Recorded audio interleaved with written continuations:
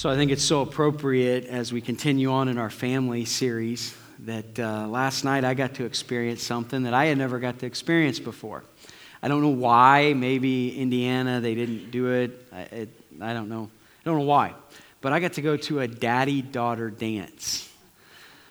Okay? And I tell you what, that was a lot of fun. And I was just thinking, and I was thinking about last night too, in the context of what I've been looking at, thinking about this week, what I wanted to share with you. And just for me, it was just great timing to be able to, understand and realize this gift, this incredible gift God's given to us of family and relationship and the joy, the absolute joy that it brings to our lives, the ability to experience life at this deep, rich level, right? Last night I had to be careful. Like I said, that we're going to do one more song, then we're going to go. And I thought, okay. And they decided to do a song I hadn't heard for years, Butterfly Kisses. You ever heard Butterfly Kisses? Yeah, I'm doing everything in my power not to just bawl on the dance floor. I'm not kidding. I was even biting my lip kind of thing, and I'm like glancing around. Are any other dudes crying here, Because if they are, I might let go a little bit. But if they're not, I'm not going to be the only guy out there, and Sage's going to be like, what are you doing, But it just reminded me, man, thank you, God, for the way you design things and the ability we get to experience love. And since I've become a parent, my love has grown in ways I didn't realize I could love. Now, obviously, it's only the power of the Holy Spirit in our lives that enables us to love. But as we experience different things of life, He just opens it up for us, doesn't it? He just gives us this capacity, and so it just all fit together for me. And just wanted to remind you, man, God has given us something special in our families, and let's just grab a hold of that and ask Him to do great things in our families, because the potential for joy and love and just a lot of things is how it's in that He's created and given to us. So we've talked about the family, really centered around, as for me and my house, we will serve the Lord, kind of a kickoff scripture. And just, I throw these things up here just to remind you, just so maybe you see something that reminds you. But really the whole idea is, although we tried to understand how to handle conflict and the value of time, there is no substitute for time. But really, it's centered around this idea, as for me and my house, we will serve the Lord. And that godly families are not something that you just wake up and it just happened in your sleep through osmosis. Or it's not something, well, yeah, they're kind of inclined that way. They're kind of, they had a good family before, and so they're kind of inclined that way, or they're more No, it's an intentional thing that all of us can experience. But it takes that deep resolve within us that says, you know what, just as Joshua said that day, I don't know what you're doing, but as for me and my house, we're serving the Lord. And that kind of resolve, with God's help, gives us the ability to experience a godly family. And so we started with that. We moved into some marriage stuff. There's a lot of good marriage stuff out there. We chose this. I hope these phrases stick in your mind, maybe bring something to your mind. But we're going to seek God together. We're going to fight fair with one another. We're going to have fun. We're going to stay pure, and we're going to never give up. And I believe that if those things are in play, it's ways to fail-proof our marriage. And so just talked about those. We want to switch gears and move into this whole dynamic of parenting. And this week I have thought about some stuff, and I would share a few things right off the bat. Here's some words that have been going through my mind this week, that to talk about parenting, to think about parenting, to see what the scriptures are talking to us about parenting, it is very humbling. It's very humbling. I haven't looked at this stuff, thought about this stuff this week without feeling convicted in, oh Lord, help me to do better here. And I think all of us have a sense of that, right? I don't think I'm talking to anybody here who thinks, you know what, I was the perfect parent. I did everything right. And, right? No, it's laughable, right?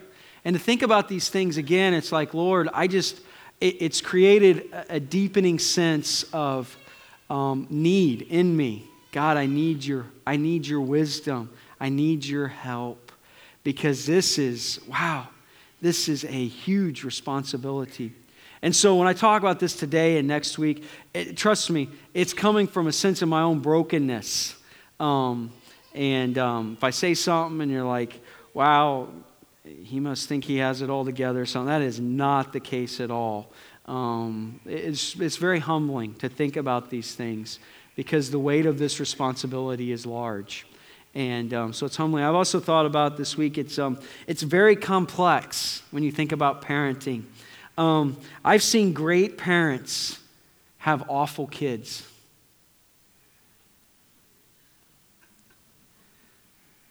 I've seen bad parents have great kids. And you all know what I'm talking about, right? People have popped into your mind. And you've sat and thought and wondered about that. What in the world is going on? Why does it work that way? I wish I'd have had them for parents. You know, you maybe even thought that. And I just am reminded that this is a very complex thing to think about. When we're dealing with another person with a will and a mind of their own, this isn't just textbook. Do 1, 2, 3, 4. This is the formula, okay? And I think there's some complexities to parenting that sometimes you don't always have the answers for. And I would say even sometimes it's almost stuff that it's Deuteronomy 29:29. It's the mystery bag. Sometimes there's mysteries with, and so I think some things about parenting come into play here. And so you might have questions or have hang-ups or struggles or roadblocks about parenting that there may be not an answer for completely. I've also thought about the fact that parenting is very changing. At least for me it is, you know, as I was thinking about even something as simple as so with our first child, we've given all our kids a pacifier. All right? I don't know if you do that. I'm not here to debate whether pacifiers are good or bad. But we did. And do you remember with our first child, man, that pacifier would pop out of their mouth and it would fall on the ground and man, we were already boiling the water. Remember that? And we actually might boil the pacifier too before we were ever going to put that in their mouth again. Okay? Then Sage comes along and the pacifier drops on the ground and we're just walking over and running warm water on it now. Okay? And we've gotten to Selah now and it pops out of her mouth and we just let the dog lick it off and put it back in her mouth. But really, seriously, there's some truth. That's why I love that little commercial that's out of the Mom, the Loves commercial. Like the niece or somebody wants to hold the baby and she's like pulling all these wipies out. You need to wipe all the way up to your shoulders. And by the second child, she's like in the mechanic shop and she's like, here, hold this baby. And he's like all greasy and nasty. Because it changes, right? And as we experience new things about parenting, we I'm going to use this word, we evolve. Some things that we thought were really important, ain't so much. We've learned, kind of. And those of you that have been through all this, you just look at us and smile, right? You kind of have that smile on your face like, you'll learn, you know. But for me, it's very changing. And even some of the things I thought, man, these are like hard and fast. This is what, although I do think Nicole and I have stayed pretty true to some basic principles I think we all can have. But it's changing, right? It's complex, it's changing, it's humbling, it's challenging. I think it's very challenging, especially in today's culture. Everything is telling us that it's challenging. All the numbers are telling us that it's challenging. When they sit down with kids and talk to them about this stuff, it's challenging. We deal with stuff like what you could call pit stop parenting, right? In NASCAR, right, a good pit stop takes what? 12 to 15 seconds, right? 12 to 15 seconds. They change the tires, gas the car, oil changed, check the car, clean off the windshields. Seems like they might even eat a Happy Meal while they're in there too. All that stuff that's happening in 15 seconds, pit stop, right? And it seems like that in our culture it's easy to do pit stop parenting. 12 to 15 second spurts. Kid comes in, how was your day? Great. Did you do your homework? Great. Did you wear clean underwear? Great. Well, remember, don't eat yellow snow and don't have sex until you're married. Good night, I love you. Pit stop parenting, right? It's kind of like this. You get in the back of the minivan and we got to go. Well, what are we having for dinner, Mom? I don't know. Find a French fry under the seat, you know. We got to go. Driving by, there's Dad. Hey, Dad, wave at him. Dad, got to go. And zoom, we're gone and we're moving. And our culture's telling us this, that of all the things, you know you're busy and maybe even busier than you've ever been, but this infringes often on parenting. And so it's very challenging to try to figure this out also. There's been something else that I've recognized about what everything's telling us about parenting. And it's this, that our culture is buying into this idea that in parenting, we are wanting to be experience rich. But it's becoming to the neglect, we're becoming relationship poor. It goes like this. Our culture is telling us that we need to try to, if we can give our kids all these great experiences, then we've done what we're supposed to do. If we can help them to experience whatever passion they have, man, we're going to throw it all at them. All right, you like baseball? Well, here you go. Or you like this? Here you go. Or, well, if we can, you know what? If we can just take our kids on this vacation, we're going to do what they need. We're going to fulfill that need. We're going to, and so, do you see this all around you? Experience rich. Trying to be experience rich. But what has happened is we have become relationship poor. This isn't, hey, Chip thinks this. Look at all of what they're telling us. That, I've read things like, I don't know if it's like, on average, it's like 10 minutes a week. Conversation with our kids it's astounding. I remember the number. I'm like, what? That can't be. Now, don't get me wrong. I don't think that these have to be mutually exclusive. I really want to have great experiences with my kids. And that includes, doing things with them that they're passionate about. That includes family experiences and trips. In fact, I love it when I see families that are intentional and target family stuff over maybe personal stuff. Hey, we're going to do this vacation. Yeah, I'm not going to go on that golf trip, but we're going to do this vacation type stuff, I'm like, wow, I love that. I think that's great. But what I'm saying is our culture has bought into experience needs to be primary, and relationships are formed out of that, and we're struggling big time here. There's a big disconnect in parenting and family, and you see all that, you know that. I'm just saying that I believe the scriptures have always taught us that it's relationships first, building relationships, and then experiences come and follow that. So experience rich, relationship poor is what we live in. So let's just jump in here. I would say this statement: a parent's priority is to gradually transfer a child's dependence away from the parents until their dependence rests solely on God. So it goes like this. My job as a parent is to bring my kids to a place where they're ready to walk out of the door for not the last time, but you know what that is. I remember when I left for college, even when I went back, it wasn't the same for some reason. Don't start crying on me, some of you guys. You're going to do that. You didn't want to hear that. But there's, whenever I was headed off into the world and whatever, that my job is to get my kids ready to be able to engage this world as a responsible adult. To be ready to think, to engage, to have a work ethic that's ready for them to meet, all those stuff, right? That's my role. That's my priority. But I love this statement because it takes it beyond just simple parenting, and it puts us in a Christian parenting mindset. That actually my role is to not only be a part of what gets them ready to face the world, but ready to face the world depending and looking and trusting in Jesus Christ. Amen? That's my role. Those are my objectives. Get them ready for the world, but get them ready with Jesus, so to speak.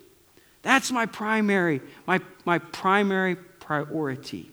The scripture says, this verse we all know, as soon as it comes on the screen, there it is. You're going to know this verse, right?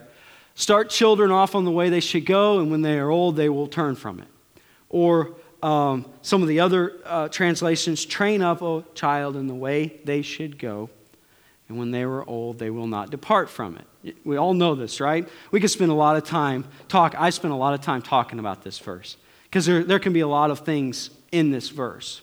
But I want to remind you that simply the way this was written, the way the Holy Spirit inspired him to write this verse, is he uses the word train. Train. It's this Hebrew word, chanuk. Chanuk. And what this is, it's the palate of your mouth in Hebrew. And what would happen in the Hebrew days when this was written was that as a baby was born, obviously I was going to say to a woman, and you guys are all going to look at me like that was a profound statement. Yeah? As a baby was born, one of the first things a midwife would do there that was delivering the baby was she would dip her fingers in a paste, and she would take that paste and she would rub it on the little infant's mouth, in the chanuk, the palate of its mouth. And what it would do was it would start to create a thirst immediately for that baby, and it would start nursing very quickly. To train is to create a thirst. And so we are given the opportunity and the responsibility as parents to create a thirst, to create a desire for our kids to live this way, so to speak. To live following Jesus, right? To live. We are at we are so crucial in that we're that piece that God uses to help create a desire. Obviously, that calls for us to do what? To live the life, right? Probably there's nothing more I could say more important today, and we could be done in like 2 seconds. Except for you want to be a good parent? Well, live the life. Live the life of following Jesus. Although, unfortunately, sometimes, even in Scripture we see that people who followed Jesus struggled with this parenting bit, didn't they? David, the Scriptures, David's a man after God's own heart. I'm sure if we did a survey today, David would probably be our favorite person in the Bible. More people in here than not. Definitely mine. David's my favorite character in all of Scripture. But you know what? He was an awful parent. The Scriptures say he was an awful parent. They say he was a permissive parent. He couldn't discipline his kids. He wouldn't discipline his kids. Do you remember how his family worked out? Awful. awful. He's got a son killing a son. He's got a son raping a daughter. He's got all sorts of terrible issues in his family. And the scriptures seem to point squarely back at David and say, listen, you were a permissive parent. You were permissive. And so even good, godly people need instruction, right? Need to understand how to be a good parent. And that's where the New Testament seems to give us some insight into that. Because honestly, the scriptures, they show us some examples, but they normally tend to be like, hey, this is what you need to avoid. Do you remember Isaac and Jacob? Both parents, and they're like patriarchs of the faith, but they ended up doing things like they showed favoritism, right? Jacob favored Joseph, and you remember, and Isaac favored the whole thing with Esau and Jacob and that whole turmoil. Those are not good examples for us. They're actually showing us that, hey, these are things that cause strife in a family and a lot of turmoil. And remember Eli, the priest who had 2 sons. And we just see through Scripture some things of like not what to do. But in the New Testament, we're given some instruction about what or how we can pull this off. Now, there's not a lot, but it's pretty pointed and to the point, and I think very insightful in what it does says. It says this in Ephesians chapter 6. It starts with, children, obey your parents in the Lord, for this is right. So the whole idea, the call, is for children to obey. Can I get a big amen from all you teenagers out there today?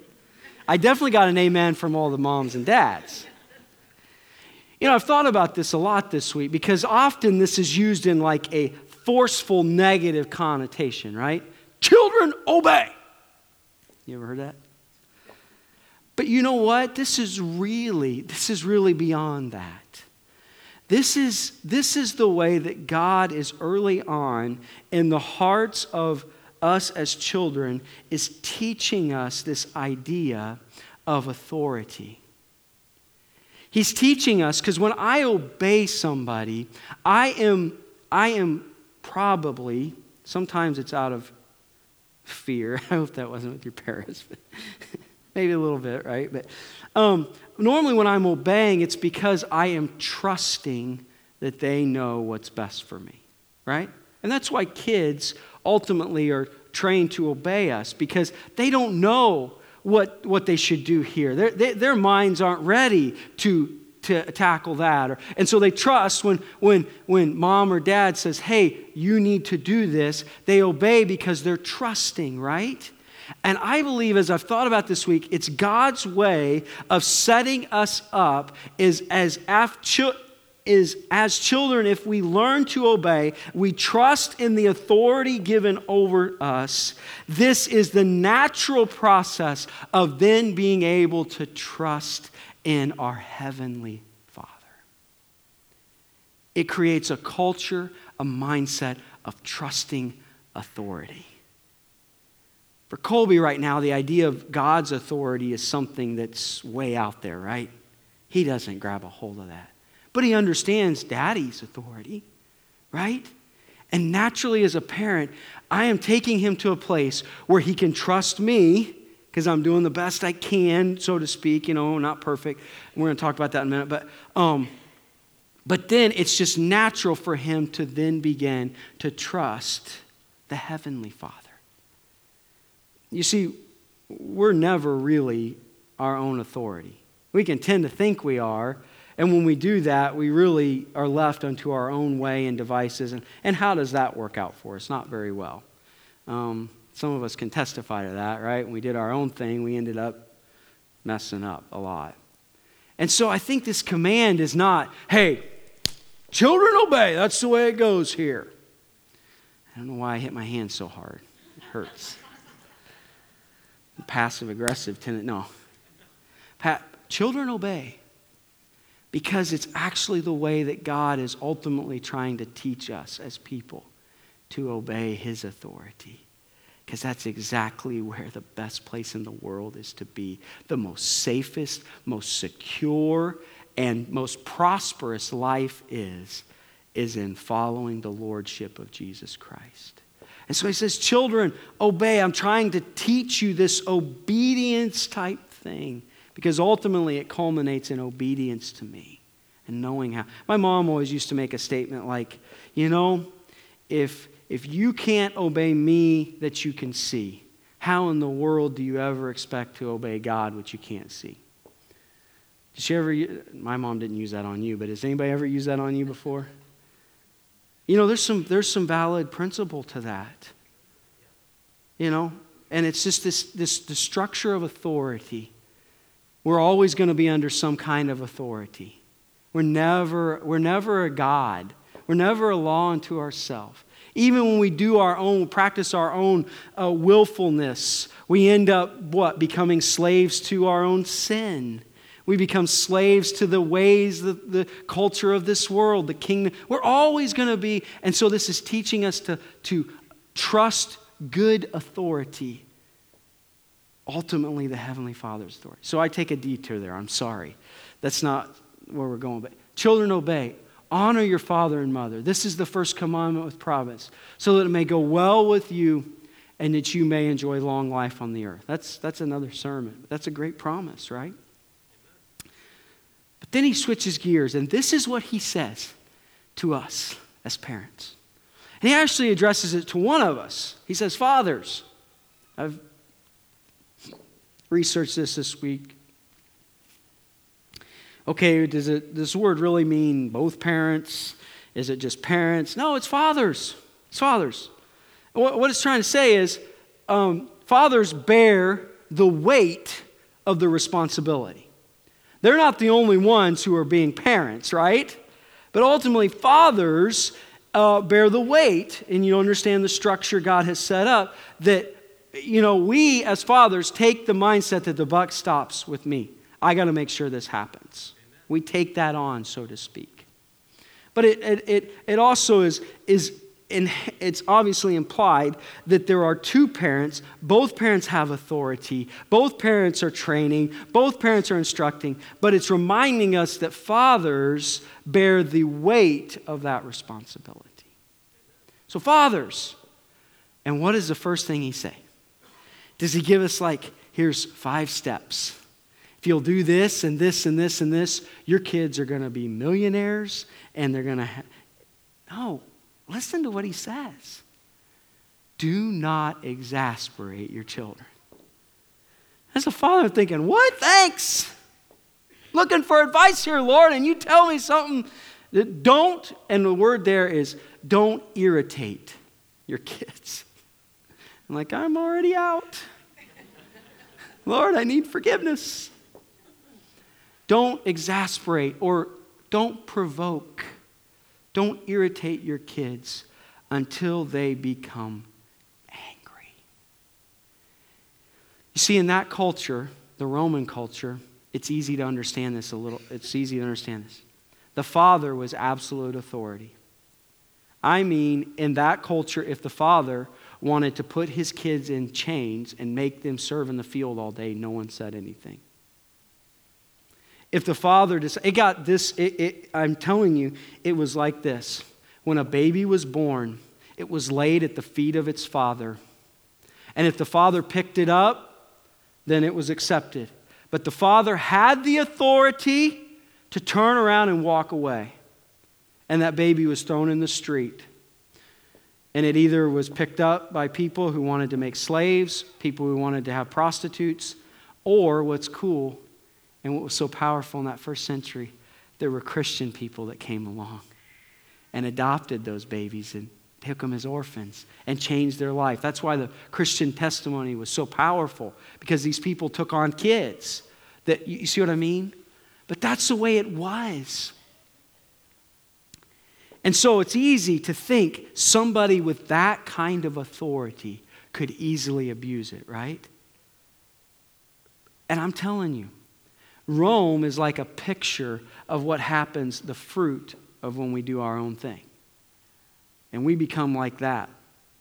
But in all of us, as parents, with authority, with God-given authority and power, He's warning us right up front that we are to be careful with that power and authority we have.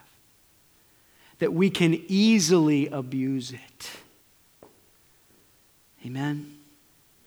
I'm sure there's not a parent here that couldn't say, I know that line, I know that tension. I've struggled with that before.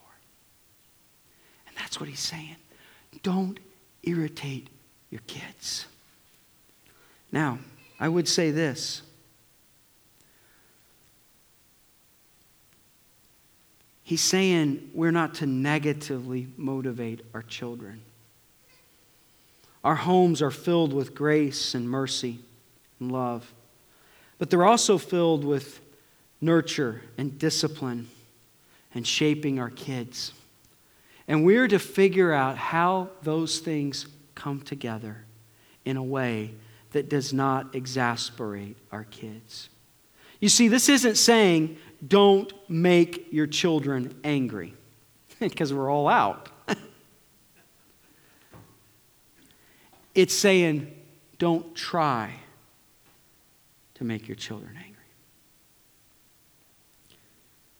Understand that line when it maybe becomes personal to you, or you're reacting in the flesh, or you're frustrated because they're not getting it and you don't understand why they can't get it. And so you react in a way that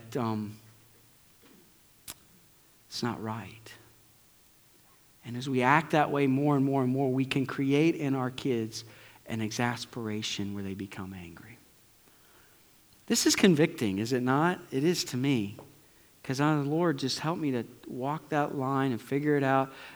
Thankfully, our kids do not expect us to be perfect. They don't. I am so grateful for that. In fact, it has been some of the most powerful moments in my parenting experience is when I have actually messed up. I've said something too harshly. I've misunderstood, right? Have anybody else done that? Like you got one side of the story and man, I let Keegan have it about something and come to find out I was totally wrong. Somebody was giving me one side of the story. Probably Sage, but she's good at that. And I had to go back and say, you know what, Keegan, I am sorry, man. I blew it. I didn't figure out what was going on. I reacted too quickly. And it's amazing how our kids, when they know that you love them and that you're trying to do the best, they don't expect perfection. And in fact, it's been in those moments that our relationship's gotten tighter because they've realized Daddy's willing to say, hey, I'm sorry. And I'm doing whatever. I'm just trying to figure it out. But it's when we allow things to maybe become personal that we tend to exasperate. Here's a list from John MacArthur that I really like about ways that we maybe we do exasperate our kids. 1, excessive discipline. Parents who seem to think that if discipline is good for a child, extra discipline must be even better.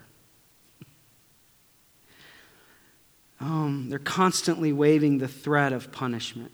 I know I'm talking to sometimes teenagers today, and you're like, "Are you kidding me? Come to my house and talk." You know. I'm just kidding.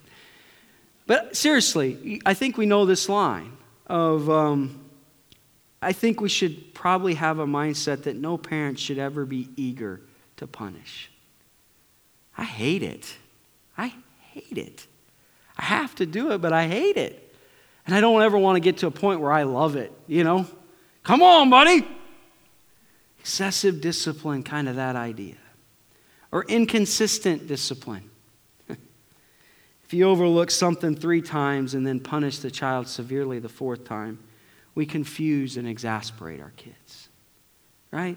Mean what we say, do what we mean. Because they can't follow that.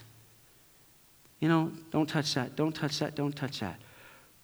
Don't touch that, it can exasperate them. Unkindness. I've seen this before. It makes me sad.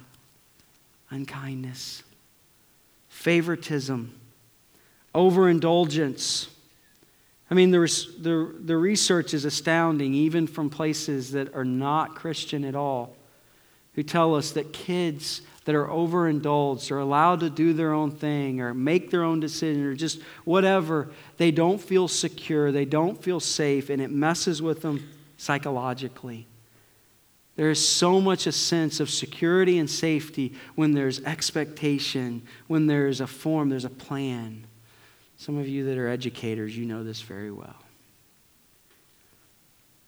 Overindulgence, overprotection, right? You probably exasperate your kid when you finally let them drive the car at 18. Give them let them grow up. Don't try to. And pressure to achieve. The pressure to achieve. Man, we see this sometimes, don't we? Kids, they're just, you can tell parents are just pushing them. Because maybe they're living out their own dreams and hopes. Maybe they didn't make it as a ball player and they want this one to make it, so they just push them. And I got a ball player, and I'm going to do everything I can to help him succeed. But I'm praying, God, help me never get to a point where it becomes about me. Never. I want him to love it. I want him to do it. I'll try to help him in whatever way I can. I'll drive to tournaments. I'll do this and that. But I don't ever want to get to a point where it's like he's not wanting to do it and he's only doing it because he knows Dad wants him to do it and he just stay. You see what I mean? Pressure to achieve. That just exasperates kids. I think there's probably some common parent traps that happen because of this. That these things happen because of things like we focus on behavior. We get so focused on behavior. You have got to line up behavior like this. And we get so focused on that, that we literally do not work with our kids like we should maybe. Or we get focused on environment. We get focused on behavior, and our kids become performance-oriented. If they do this, this, and this, then Daddy loves them. If they don't do this, this, and this, then Daddy doesn't love them, so to speak. We get focused on environment. Like, if I can just provide the best environment for my kids, then I'll have made it happen. So I'm gonna tell you, I grew up with parents that took this approach a little bit. And I want to tell you. So my parents decided when I was in 6th grade, or at the end of 6th grade, they decided, nope, we're going to put Chip in Christian school. I have nothing against Christian school, okay? I'm just making a point here. Because they thought that if they could focus on environment for me, it would protect me. If you would have seen me at 17, you would have said one thing. Wow, that didn't work too well. I'm just telling you. But they thought, well, maybe this will do it. Or we focus on self-esteem. Always making my kid feel like he's and the studies are showing, I'm telling you, Harvard and places like that do studies like, that's not good for our kids. The participation trophy thing is not probably good. I'm grateful people participate, but we have to learn that, there's winners and losers sometimes. That's good for us to figure all that out. If we always focus on making Johnny always feel good, it doesn't help our kids in the long run. Instead, the focus is always on the heart. And you say, Chip, I don't know what you mean by that. And you know what? I'm going to tell you, I'm glad you asked that question because I know what I mean, but it's hard to explain. But I am absolutely experiencing this in my own life. And I wish I would have experienced it more and more when I was a newer parent. I know I'm still pretty new. But trying to have these conversations and this dialogue, and even in the discipline aspect of talking to my kids about why, this focusing on the heart. Focusing on the heart. Teaching them from Scripture that there is there is a bent to sin. There is this, and there's a need for grace and forgiveness. And this is this whole dynamic of focusing on the heart instead of just focusing on, well, you know what? Keegan didn't hit anybody in the stomach today, so great day. She doesn't do that, but, you know. So focused on, did they line up all their behaviors? You can line up all their behavior. You can put them in the right environment. You can make them feel like $1 million. And they can still walk out our doors and not turn out if we don't focus on the heart. Focus on the heart. Okay, I got 1 minute. Bring them up in the training and instruction of the Lord. This word here is literally to train your children, and it includes everything. Think about training an athlete. You have a plan in place. You have things that work, things that nutrition to take, but you also have things that they need to avoid. There's disciplines that need to be developed. It's all that in, and we are taking on, and it even includes this idea of discipline, of disciplining our kids through instruction like, hey, you did this, there's a consequence. You do this, there will be a consequence. And he uses the word admonition, but also verbal warning. We're trying to help them to see. We're trying to not only correct behavior now, but we're also trying to talk to them about things to warn them ahead of time. We're willing to say, hey, if you make this decision, I'm telling you this is what will happen. And that's all part of this. And I would just drop these things in real fast. Discipline is correction driven by love. So important, it's driven by love. And this is also something I think that I'd love for you to think about when you go home. Discipline isn't something you do to your child, but for your child. You see, I'm bringing them up, I'm training them for a reason. I'm not just disciplining them because this is what I do to them. It's what I do for them. And kids without this training and this admonition in the Lord, they lose their way. They don't have a structure, an opportunity, a platform to develop the character and the abilities that God has called them to have.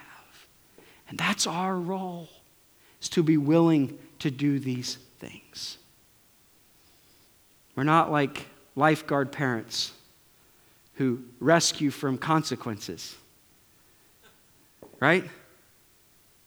We destroy our kids if we don't allow them to understand bad decision and the consequence that comes with it, right?